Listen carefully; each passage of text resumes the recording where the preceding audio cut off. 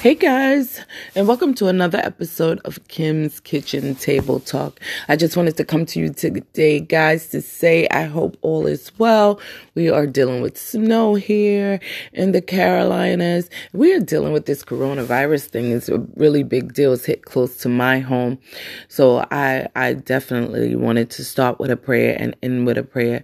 So, Heavenly Father, I humbly bow my head and heart in prayer to you today, God. You are all powerful, and I know there's nothing that you cannot do. I praise you for how you have already blessed me, and I know that you answer my prayers. God, please forgive me for any sins that I may have committed and throughout or deeds.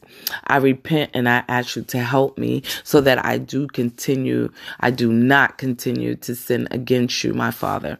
Father, please bless me and my family and my friends. I ask that you meet all of our basic needs and grant all of our favor and strife to reach our goals. Give us health, strength, and safety as we power through the tasks of today and this week. Let your light shine through me. I surrender to your will. Mold and guide me to be a reflection of you and everything in everlasting love. Let everything I say and do honor you. In Jesus' name, I pray. Amen. Hey guys, so right, I've been battling with just to be on some truth stuff. And that prayer was for a daily prayer, but just distant family home wreckers. You know, I didn't know, in life, and it has taken me this long to find out that you can actually have, home wreckers in your family. It's not necessarily the next woman or the next girl, because whatever there still is, it's just gonna happen to them too. It's not a big deal. But imagine if it was a mother or a sister or an aunt, or somebody that you really had faith in, or not even faith in, somebody that you sat around and, they ate your food or you trusted them. And then all of a sudden the plot of it was real, right, guys? And then not only that, the person that you were probably with for years, and this is a lot of things going on. I'm hearing from my girlfriends and my sisters and my sister groups that the families plot against you because they don't have husbands, or they don't have a life, or, they're being ill-mannered or ill-treated, or it's just that green-eyed monster, it's just jealousy. It's just jealousy. And that is harsh. That's why I tend to stay to myself. But the battle is not mine, it is the Lord's. And while, the home wreckers are plotting and scheming, I give it to you, Lord. I give it to you. They sit at your table and look at you sideways and watch your every mood and just, it's like the devil walked in your house. You can almost feel it, like you swallowed a cinder block. But God is in control, right? But that those feelings we kind of need to pay attention to nowadays, because God is in control, but a lot of things have changed in this world, and people are just not the same. People are just not the same. They don't mind their business. They're in everything.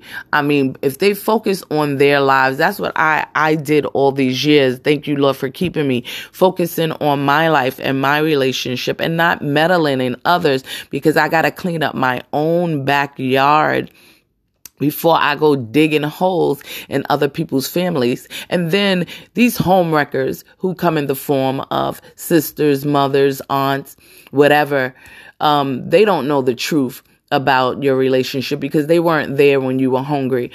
Amen. They weren't there when you were sick.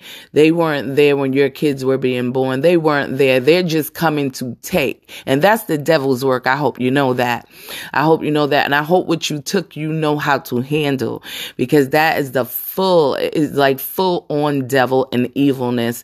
But, as a mother, I would never want to teach my child that. If I can bail my child out of jail, then I can teach my child how to be a husband or not, but don't not bail your child out of jail. Don't feed them, use their funds and stab them in the back and talk about how condoms fall out of their boyfriend's pockets and not tell your children who their parents are. And all those nasty little secrets are disgusting, right? And then you come to where somebody is living life and they are prospering and the devil pours out of you right in front of them. And women, I'm trying to tell you, if you feel it, then listen to your feelings. If someone walks in your home or someone comes in your household and it don't feel right, guys, it's not right. I'm dealing with a plot and a scheme that is so thick, people, that I never knew that it was coming. But luckily that I have, angels. I have God to protect me. I have witnesses that were here, that aren't family. I have people who know the real story, right? Who know the real deal, because dealing with some Jezebels and a lot of other things that's going on. And most of all, I just always thought that home wreckers were just the other woman and they will get what they deserve or whatever. But, the world has changed as we know it, guys. And to those homewreckers, dear homewreckers, you're not somebody's salvation. You are their rock bottom. Remember that. That's the level you're at right now. So let that sink in. Let that sink in. And you can help all you want, but my whole thing is pay attention to what you're helping. I'm not going to let anybody, and I don't fear no man but God, and I'm not going to let no woman or man put me under, especially when I have done nothing wrong, but follow my vows and stick to what I was supposed to as a mother, as a wife, and as a person. I'm so sorry that you were jealous. So sorry that you didn't like me. I don't really care. I live for God. I don't live for people or man. So with that being said, I'll just try to be kind. That's it. For everyone you meet, and it's a fighting battle you know nothing about. You're fighting someone's battle that you know nothing about. So you need to pay attention to your own battles. Your own battles, not someone else's that you know nothing about. You're just trying to seek and destroy because you have been destroyed. So hurt people. That's what it is. Hurt people. And then for you to come for the children and you have children of your own is wickedness. There is nothing that comes good out of that at all whatsoever. So just keep going and, go with your plotting and scheming, because I have God and He's my soldier and He's going to protect me and He's going to guide me. And let me do a healing prayer then. So a healing prayer. Let me go out with a healing prayer because that, that is a bit much. I just wanted to come to y'all with that home wrecking though, because that's been going on in a lot of households through this COVID season. And I try to hit on every level. So,